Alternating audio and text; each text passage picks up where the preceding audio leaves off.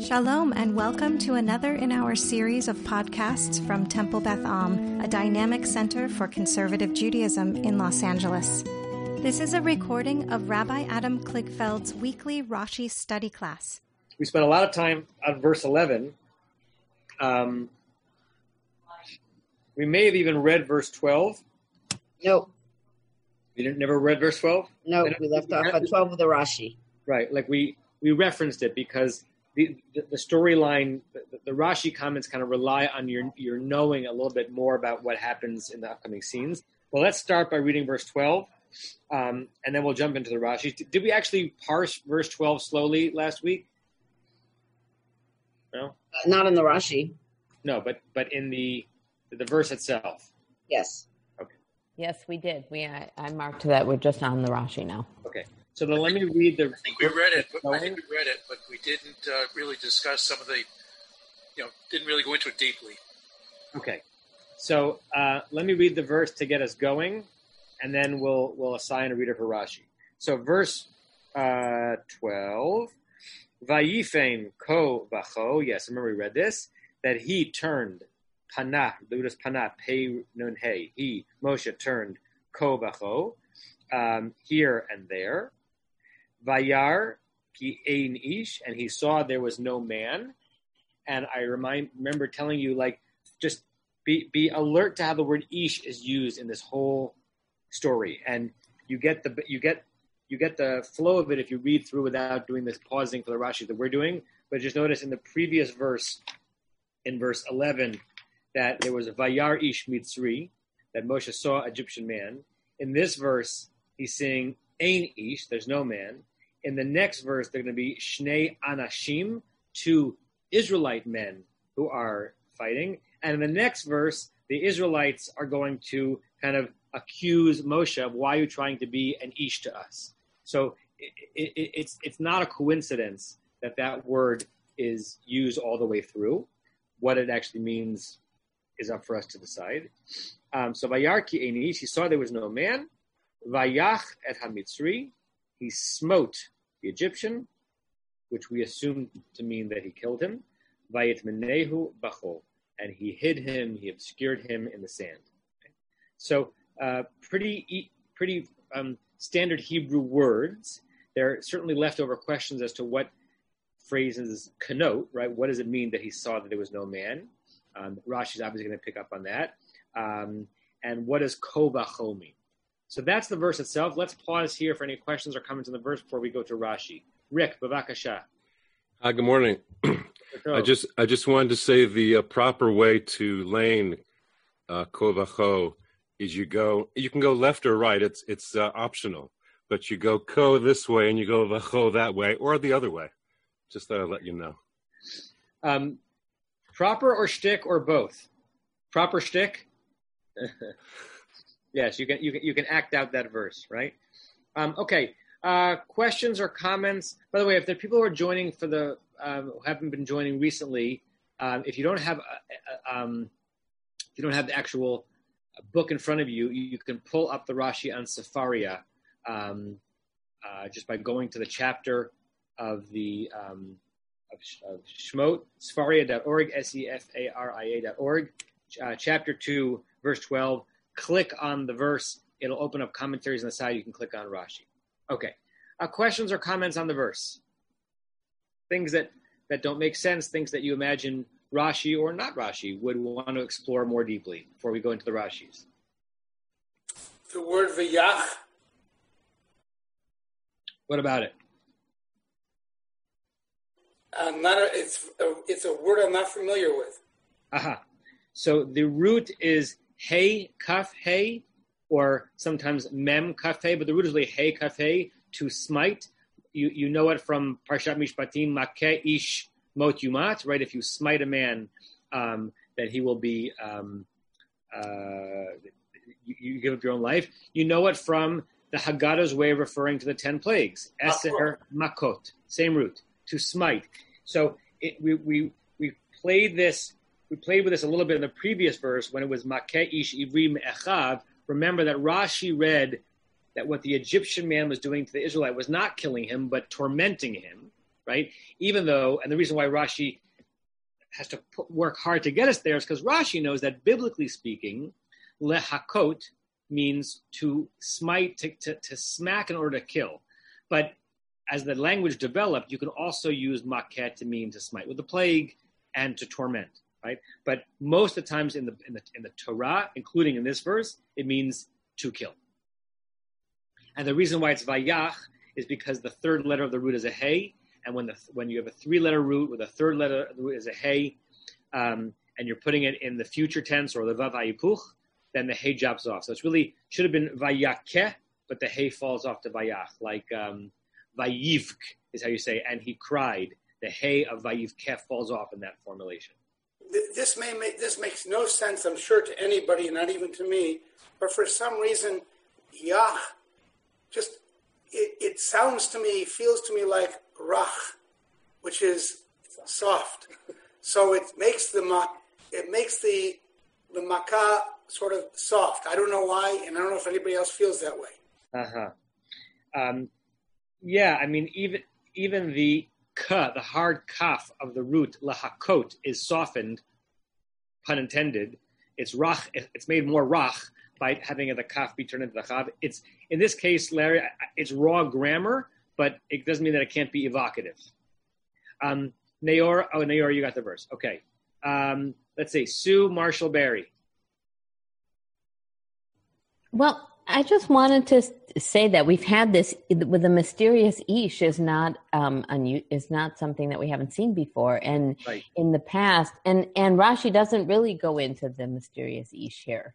I don't think. Did I miss it?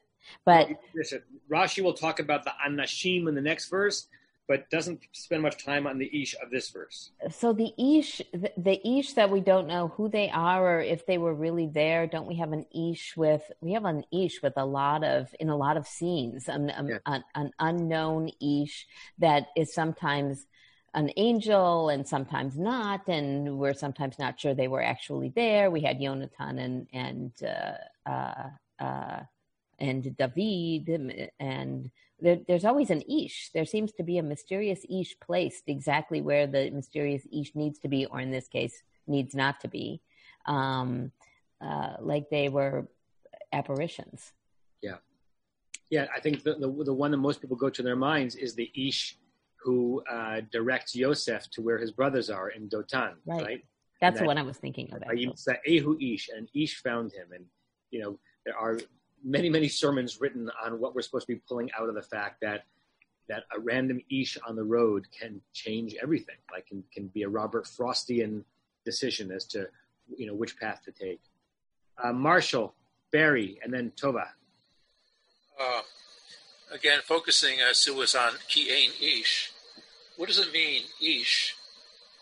Is there anybody present, or is there anybody who's manly enough? Are you a man?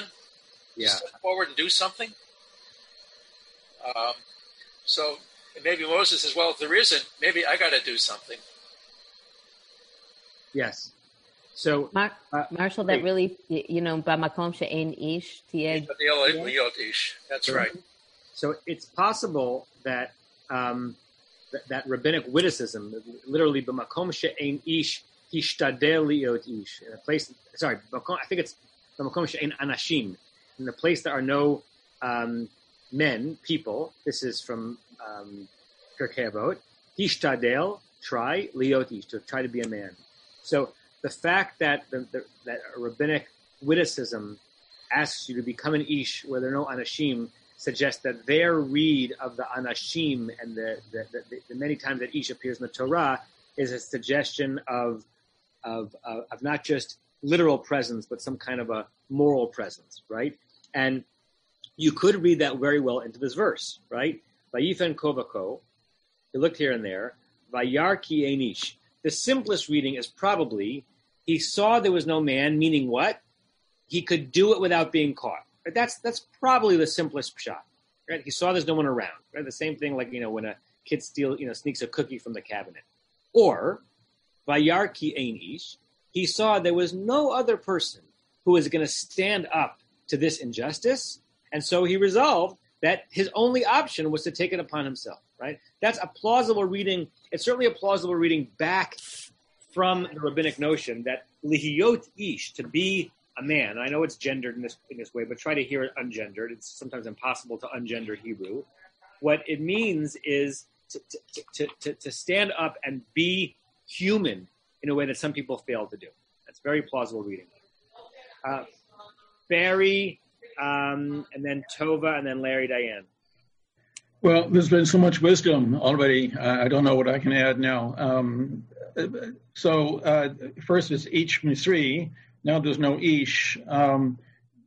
Does that mean that if Israelite Anashim were watching, they don't count? He's only concerned whether there's an Ish Mitzri. The other is no Ish washing. It reminds me of Adam and Eve and the killing, and where are you hiding, and there's no Ish. Well, there's always an Ish. And immediately upon him killing this Mitzri, there's an Ish or Anashim. Yeah. Everett Fox, whom we know goes to pains to really translate the Torah in a way that is sensitive to the Hebrew, but also reads well in English. And sometimes he puts in occasional parentheses. He's loath to do it because he wants the Hebrew to speak for itself, but sometimes to make the English expression work, you have to. The way he translates this verse, he turned this way and that way, and seeing that there was no man, he puts in parentheses there, right? Like, Everett Fox does not want to read this midrashically as seeing there was no man who was going to stand up to do the right and the good, but literally there was no man there, and his comment on it is, although some have interpreted that as quote unquote this as no man around to help, the expression taken in context would seem to indicate that Moshe was afraid of being seen. This incident reveals Moshe's concern and early leanings towards being a liberator, but also demonstrates his youthful lack of forethought. So it's by Everett Fox putting in the word there and disabusing us of trying to read it midrashically, he's actually sharpening why it's so interesting to read it midrashically. That what does it mean that there was no man? Tova, Larry, Diane, Alexandra, Matt, and then we're going to read a Rashi. Well, I concur that there's been a lot of wisdom already, but one of the things that sort of was clashing in my brain a little bit is that the scenes up until now, and certainly just the previous verse, seems populated. He goes down to see his brethren, and he sees this man tormenting in some way someone, and then he looks right and left, or he looks here and there, and suddenly there is no Ish. There are no men. So there's some of a sort of a clash there. And I guess what's suggesting in my mind is, in a way, a lack of impulsivity, that he has held back, he has waited until that's the case. But then there's also the contradiction later that he is observed. Evidently there were men there because it's known what happened. So I'm sort of trying to find a hold on putting all that together. Yeah, it's interesting, Tova, to see that contrast in these few short words that open up our reading Moshe as either extremely mature, grown up, morally grounded, and thoughtful, or impetuous and have not yet learned how to be an adult.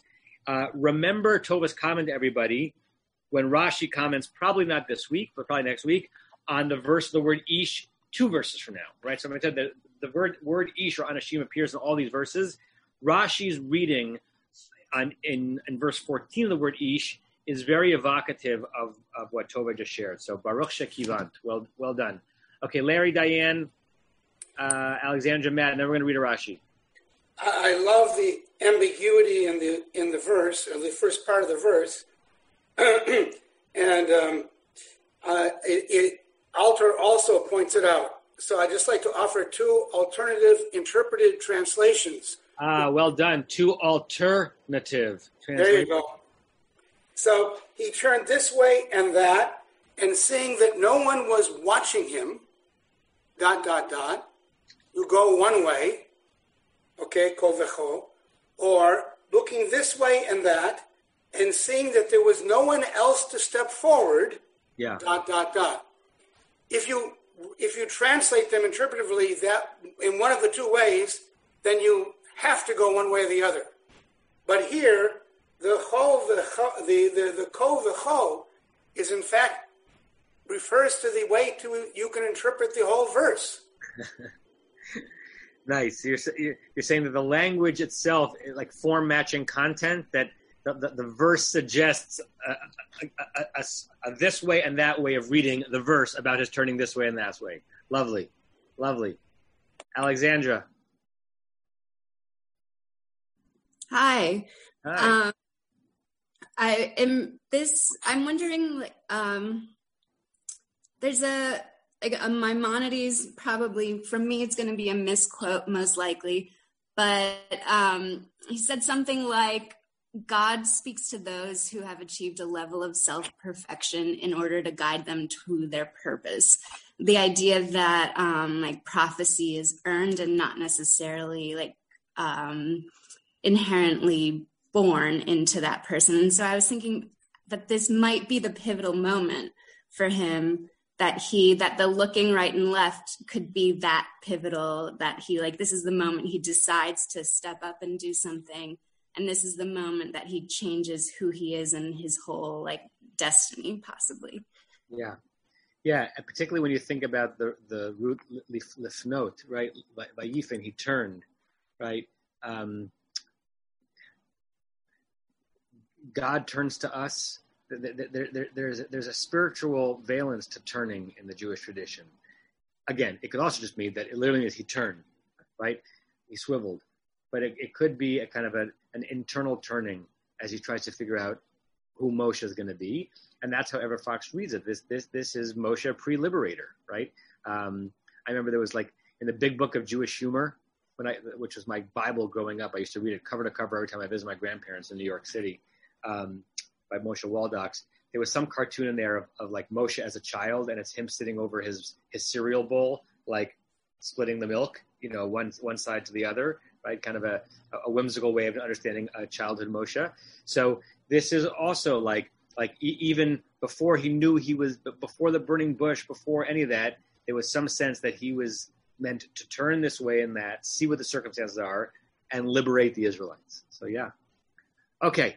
Matt, and then I'm going to put a line at Matt, and then we're going to read some Rashis, and the others remember what you were going to say.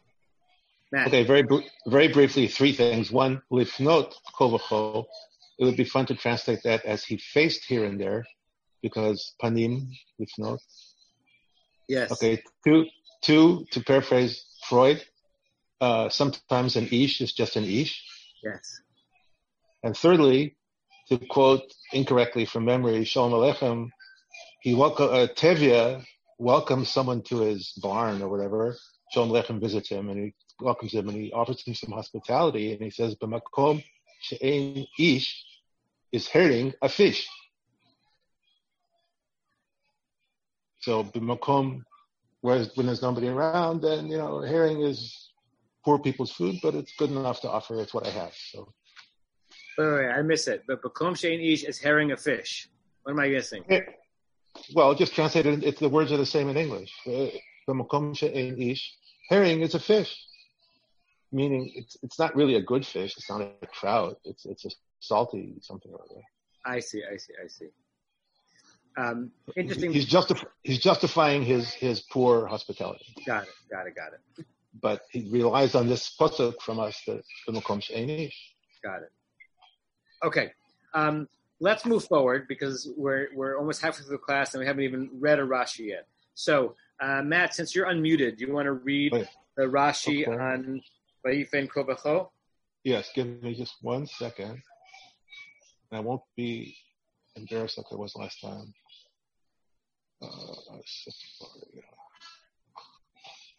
By the way, as you were quoting Shalom Aleichem and Tevye, with your beard, I'm not sure which one you look like more, but at least one of them.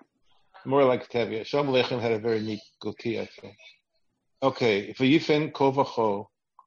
Ra'a me asalo בבית ומה עשה לו בשדה ולפי פשוטו. So pause, because that's the end of his first comment. Okay. Once he goes ulafi pshuto, we know that up until now he's offering a nice little midrashic explanation. Okay, right. Good. Okay. All right. So he saw what was being done to him in the house. What he did to him in the house.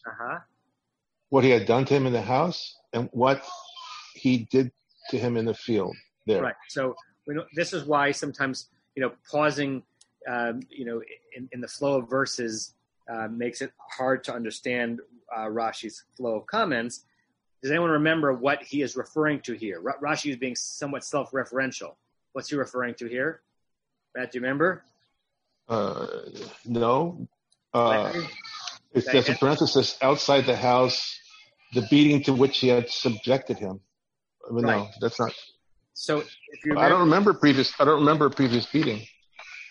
Larry, Diane, your hand is up. Well, he's referring to the rape of his wife. Okay.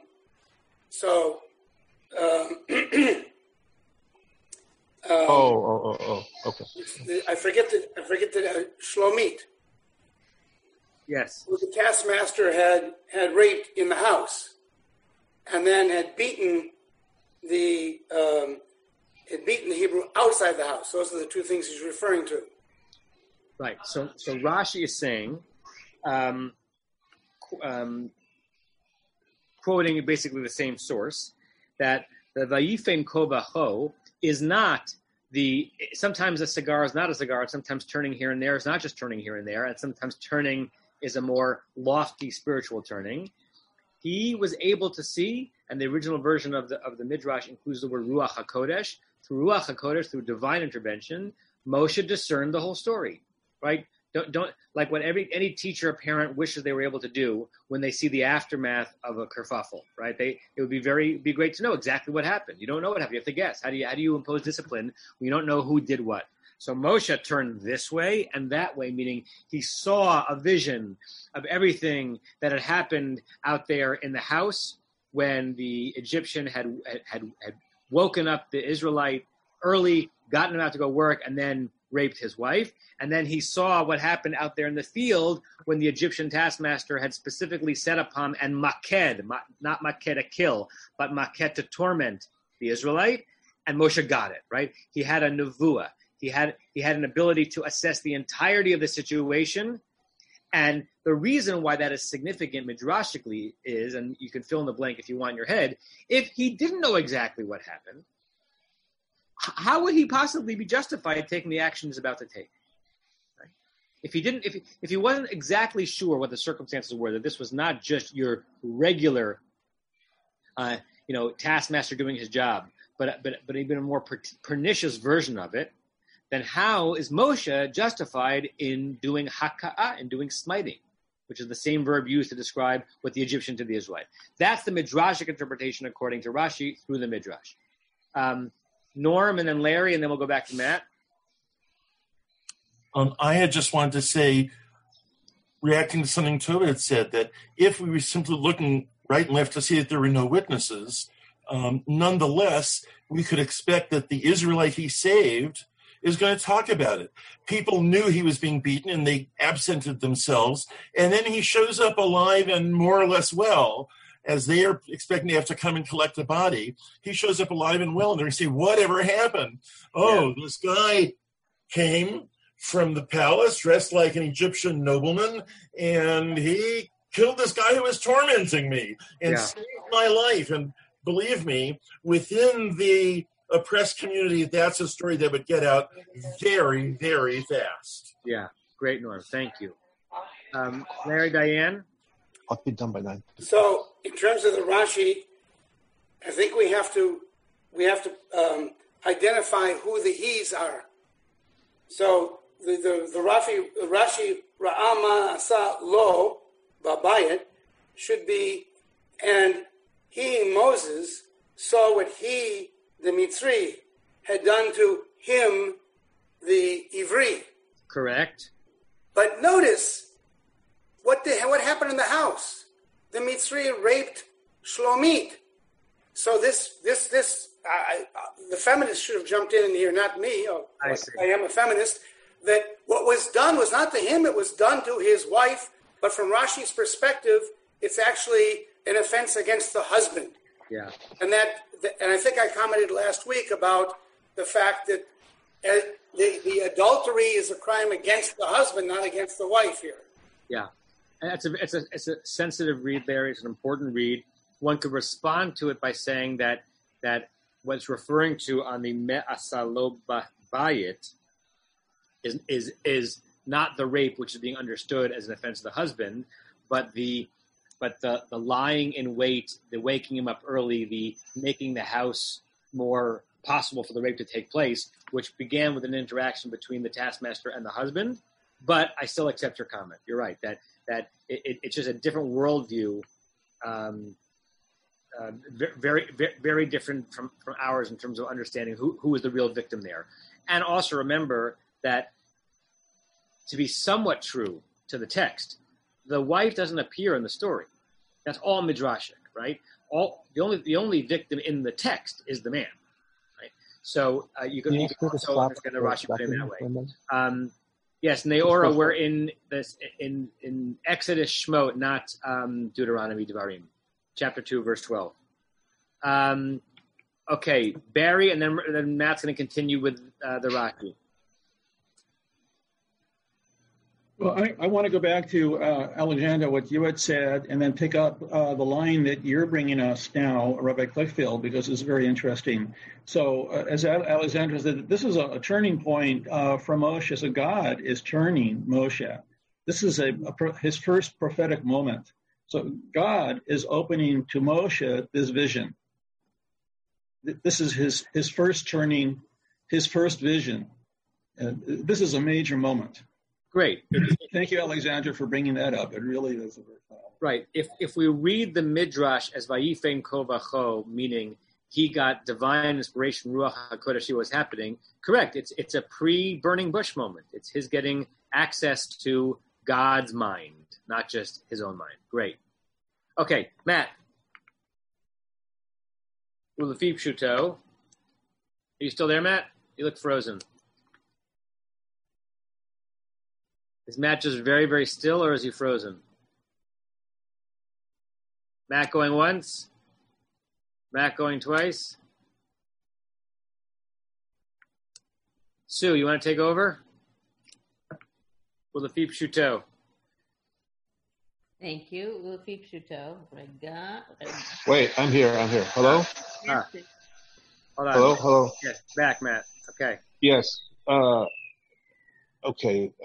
First of all, with all respect to the Drash, I don't buy it at all. I mean, the text says, and here's what Rashi's going to say, very clearly the story. I mean, it's not prophetic. On the contrary, I would argue that it shows how human Moshe is and how immature and what a teenager he is to not realize that there are people around and you actually go out and kill somebody. Right. Of course, that's what the verse says. And of course, we have a Midrashic tradition.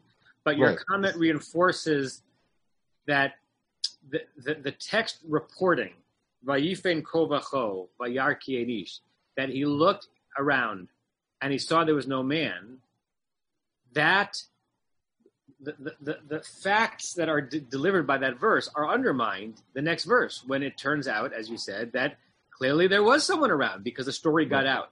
So we're being told from Moshe's perspective that he did indeed declare it. He did look around and there was no man.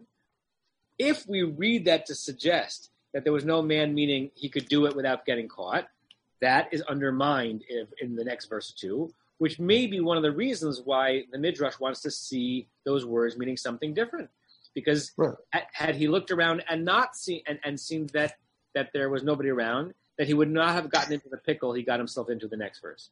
But even so. Or just as a way of presenting the story, he saw in his head that there was no one there, but that was a wrong analysis of the situation. Correct. And I made my point. Lefi pshuto kimishmao, and if you read the text on its simple meaning, it means what it says. It means what it says, right?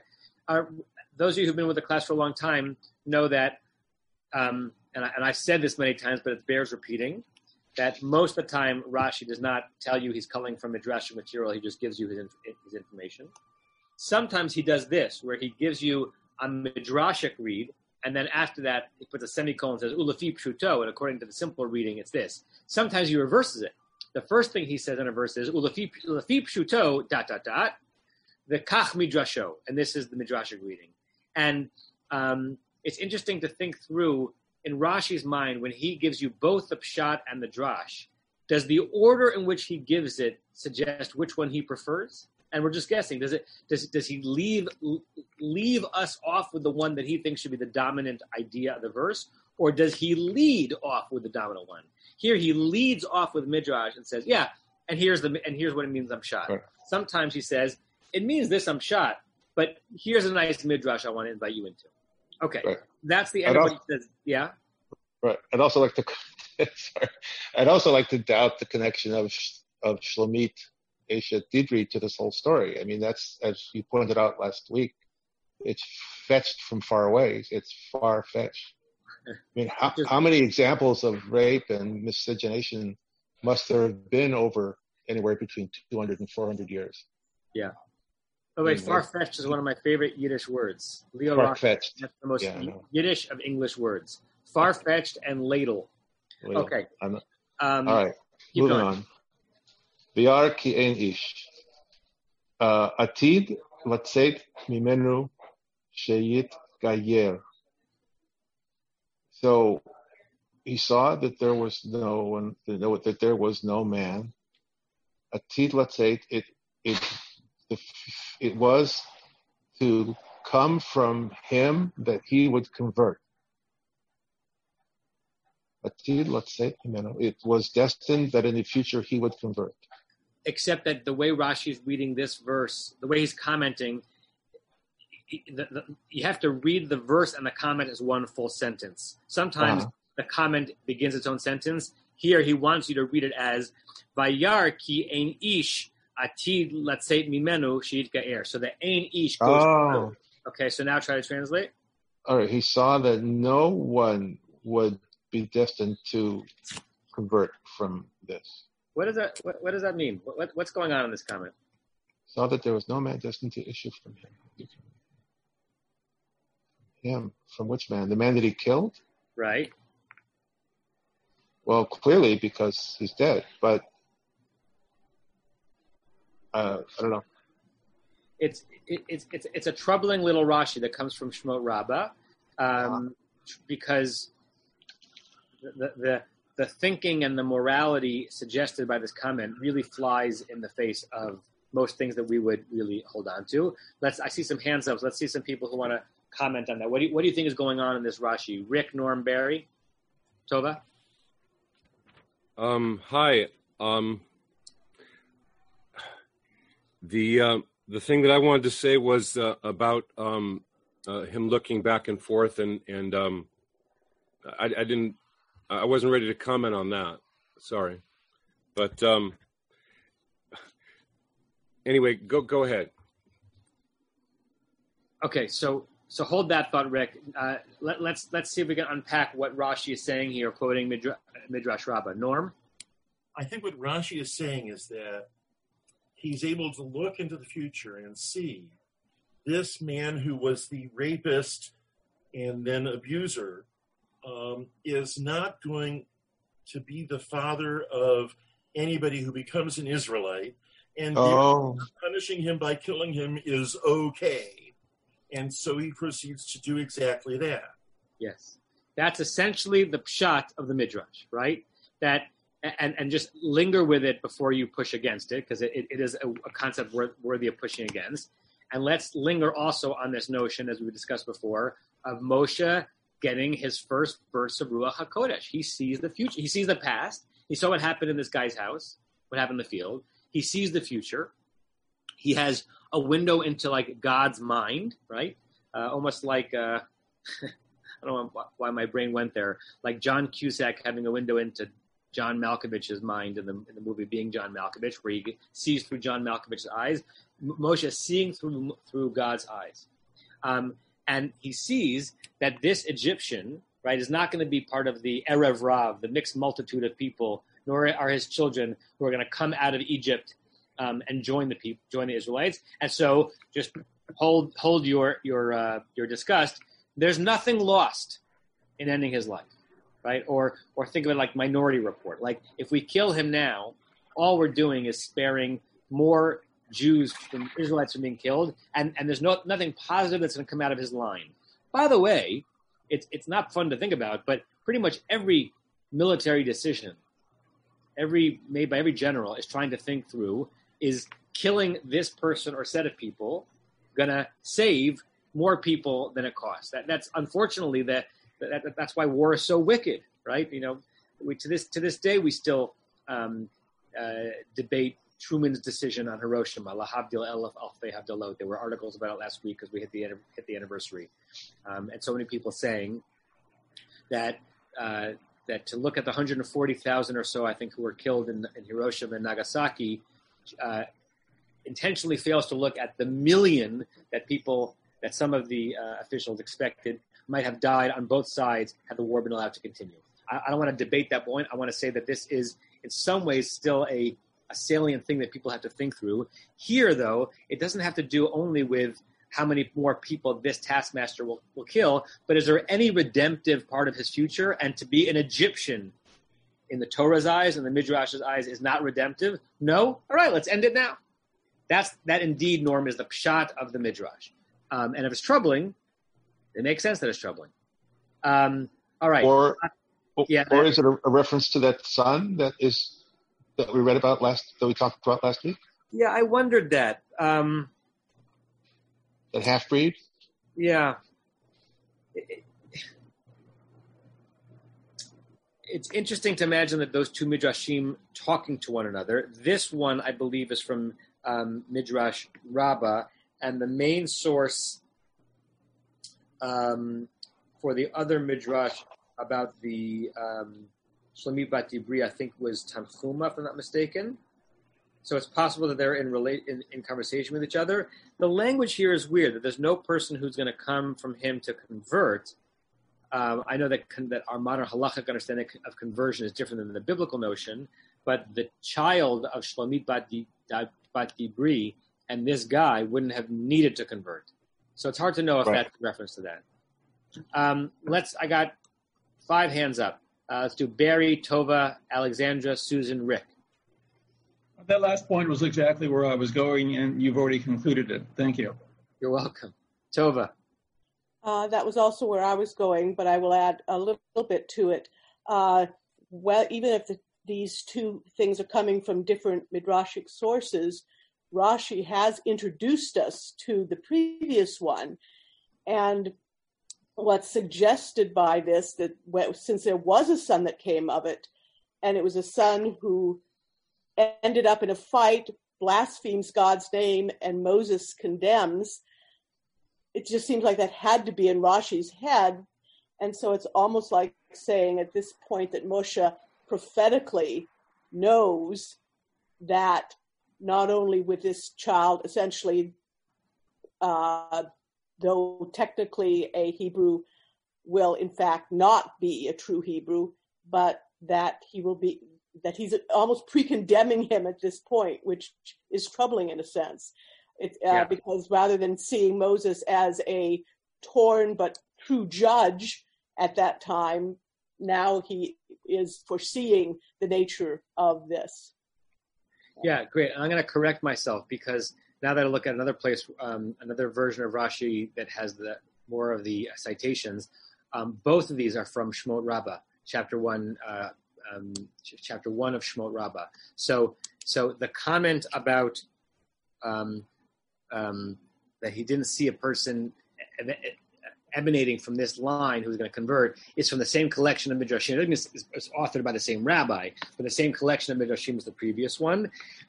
And what you said, Tova, is really evocative because you're right that we're killing this guy, And the one offspring that we know about, forget about whether or not he converts, is a blasphemer who gets killed, right? So it's almost as if his fate and his son's fate are somehow created in this exact moment. And by the way, and there's a lot about this in literature, that is the danger of thinking that you have Ruach HaKodesh, right? To have prophecy is a tremendous burden, because if you're pretty sure you know what's going to happen, then you act on it, and sometimes that seals people's fates that didn't deserve to have their fates sealed in that way. Alexandra, Rick, Rebecca, Sue. My comment sort of has something to do with Renee's comment in the chat that I think it's important to look at Rashi's comment as troubling, and I also think it's important to look at it as not troubling, keeping in mind that we're a different generation and we sort of take morality for granted. And this was before the Torah, before morality was introduced to at least this portion of humanity. And so it's important to acknowledge that to not look at it by today's standard as, oh, he's converting, he's not going to be a Jew, or he's not going to be he's not going to see God in the same way. He's going to have offspring that are just terrible, that are like completely amoral human beings, because that was, as I understand it, the dichotomy of the world at the time. It was not, it was like, is there a sense of developing morality among you as someone who is, or is there none? It's not articulate, but I hope my point sort of got made. No, of course it did. And whether we're assessing Moses and the Egyptian or Woodrow Wilson or anyone in between, we're always caught in the pickle of trying to figure out by which moral standards to judge them by. Right? And of course, when we're studying rabbinic text, we're actually seeing the layers of it, almost like James Michener and the Tell, because we're judging kind of with our understanding of the world, Rashi's treatment from 1,000 years ago, of rabbinic treatment 1,000 years before that, of text written 1,000 years before that, right? So, and 1,000 years is a long time to develop the human mind and the human soul. And so each layer of that treatment is being assessed from a different historical point of view, where we understood the interactions between people very differently than we do now. So I think that is an important point. And I still think it's okay to look at this comment of Rashi and imagine even kind of back tracing this decision of Moshe, whether or not to kill this person, based on whether or not someone someone Jewish would emerge from him, is a troubling thing. And I think it's okay to name it as troubling, or certainly to name it as something that would be troubling if that kind of a interpretation were either created today or, worse, wielded today. Right? Imagine someone wielding this interpretation, justifying some kind of a treatment of the non-Jew, because using this text to rely on, clearly the non-Jewish life is not as significant as a Jewish life, because had a non-Jewish life been as significant as Jewish life, it would not have been justified for Moshe to kill this guy. So I accept your comment, I really do. It's important to reckon with these ideas, because we are studying this text now and not studying it in the 11th century. Rick, Rebecca, Susan, Marshall, will we ever move forward? Doesn't matter. Rick. Hi, thanks. So I wanted to go back to the shot, I guess, that he's defending this man who's about to be killed. So it's not like the Minority Report where they're predicting the future. Oh, he's gonna kill somebody. He's killing somebody right now, and I like that Moses stood up for that. I also wanted to mention, when we're talking about Midrash, we skipped past, because of the brevity of the words, we skipped past Moses growing up in the palace, the Midrash where the magicians predict he's going to take Pharaoh's crown, and they put him in for the crown and the charcoal, and Gabriel pushes his hand towards the charcoal, and that's how he gets slow of speech. That was already gone, and now he's grown up. And I do want to reference the Ten Commandments again by Cecil B. DeMille, Charlton Heston, and I think it was Vincent Price who he kills. And he was killing somebody, and it wasn't self-defense, but it was defending the weak. And I really liked that part of the story. So justifying that, in the future he wasn't going to be that Jewish, that's not the point. The point is that he stood out from the Egyptian ruling class, and he tried to defend this slave. Yeah. Thank you, Rick. Rebecca or Leonard. Hi. I wanted to bring in a slightly different perspective, but before I do so, let me just quickly say that Yah, that the root of Yah is actually Nun Kaf He. Okay. All right. So Nechama Leibowitz makes an observation looking at this verse and the few that follow, that this is actually the first of 3 times that Moses intervenes to protect the victim to save the victim from the aggressor. In this particular case, it's a non-Jew afflicting the Jew. In the next case, it's going to be 2 Jews arguing with each other. And in the third case, where the well and the shepherds chase the daughters of, away from the well over there, he's protecting, again, the victim. In this case, it's a non-Jew being oppressed by non-Jews. And so I think the point that she's making is that one might assume from the first case, and maybe even from the second case, outsider versus a Jew or a Jew versus a Jew, that Moses might be doing this just for his own, trying to gain favor amongst his people there by saving somebody or by being, solving disputes and so on. But certainly the third case shows that this is actually in his nature over here, where he has absolutely nothing to gain. He's been banished from the kingdom, and yet he still believes that and what's right is right, and that he should be saving the one who's being oppressed. Wonderful. That's a wonderful addition. Thank you, Leonard. In terms of the root, are you saying that even the verb lehakot in the infinitive and hika, hey, kaf, hey, that the root is nun kaf, hey? That is correct. And the word makah, same thing. The root is nun kaf, hey. There is no hey, kaf, hey. Great. Thank you for illuminating that. Sue and Marshall. By the way, that might be true in biblical Hebrew. I bet if you look up in a modern Hebrew dictionary, if you look up hey kaf hey as a past tense verb, it would be listed there as the shoresh. But it's interesting to think that it's like a pei nun verb with the nun dropped out so much that it doesn't even it almost doesn't appear. Right. All right. Go ahead, Sue. Yeah, it was long ago, and Tova talked all about what I was going to talk about. So all good. Okay.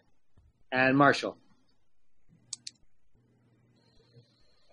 I don't know what to make about Lahit Gayer, but I'm just looking at the actual source in Shmo Rabbah, where it says, for Rabbanan Amri, the rabbi said, Ra'ah she'ein tochelet shel tzadikim. There is no expectation of righteous people, omdo heimenu, coming from him, v'lo mizaro ad sof kol hadarot, until the end of all the generations. So here we have the idea of tzidkaniyut, righteousness, as opposed to focusing on Lahit Gayer conversion. Does Lahit Gayer appear in the midrash itself? No. Interesting. So unless there are other versions of that midrash, then Rashi is offering a midrash on the midrash by lifting the concept of righteousness from the rabbinic era, and it's Rashi the one who converts that into kind of a national or religious identification by saying Lahit Gayer. Well, we think of someone who's a Ger Tzedek. Yeah. Righteous convert. Yeah. Thank you, Marshall. It's both, listen, it's always illuminating to know more, right? So when we can see the sources that Rashi depended on, we get a sense of his process, but it also shows you a bit more about how the sausage is made and what decisions Rashi was making in terms of which midrashim he quoted and which words he used, and and his own interpretive power and his own interpretive bias. So it definitely complicates things in an interesting way when we see the original sources from which he took his comment. Barbara? Hi, Barbara.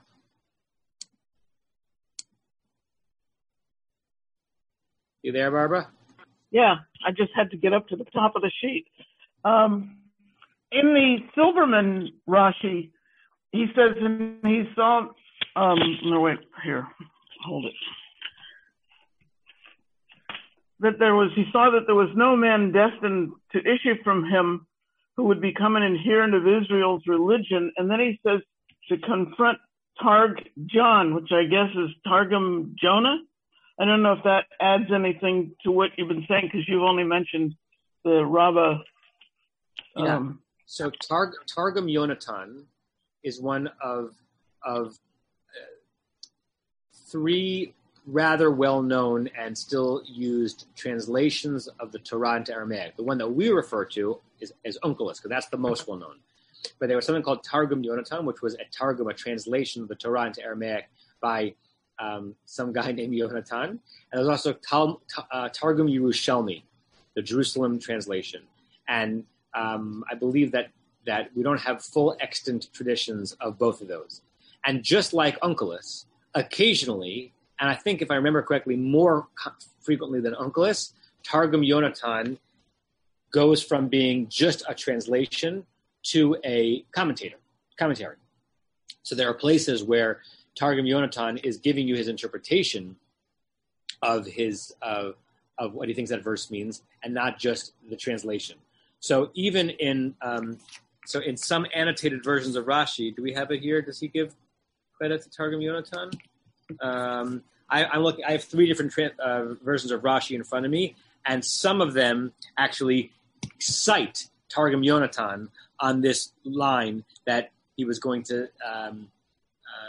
He saw that no one was going to convert to Judaism from this line, quoting Targum Yonatan and not quoting the Midrash, which makes me think, going back to Marshall's point, that it may be Targum Yonatan who introduced the word hitgayer to be converted, even though it did not appear in the Midrashic material. But that's what that source means. Yeah. Thank you. Thank you. All right. I see no more hands on this. Let's go to the next verse, and we'll at least get some momentum going on the verse before we have to move. Let's see, who we haven't not heard from yet today. Carol, do you want to read verse 13? Okay, let me get my better microphone. Okay, are you hearing me okay? Yep. Great. Vayetze bayom hasheni v'hinei shnei anashim ivrim nitzim vayomer larasha lama takeh re'acha. And he went out on a second day, or the second day, and here were two people, Hebrew men. I don't know Nitzim. I'm assuming it's fighting. And he said to the evil one, why are you going to hit your friend? Good. So excellent translation.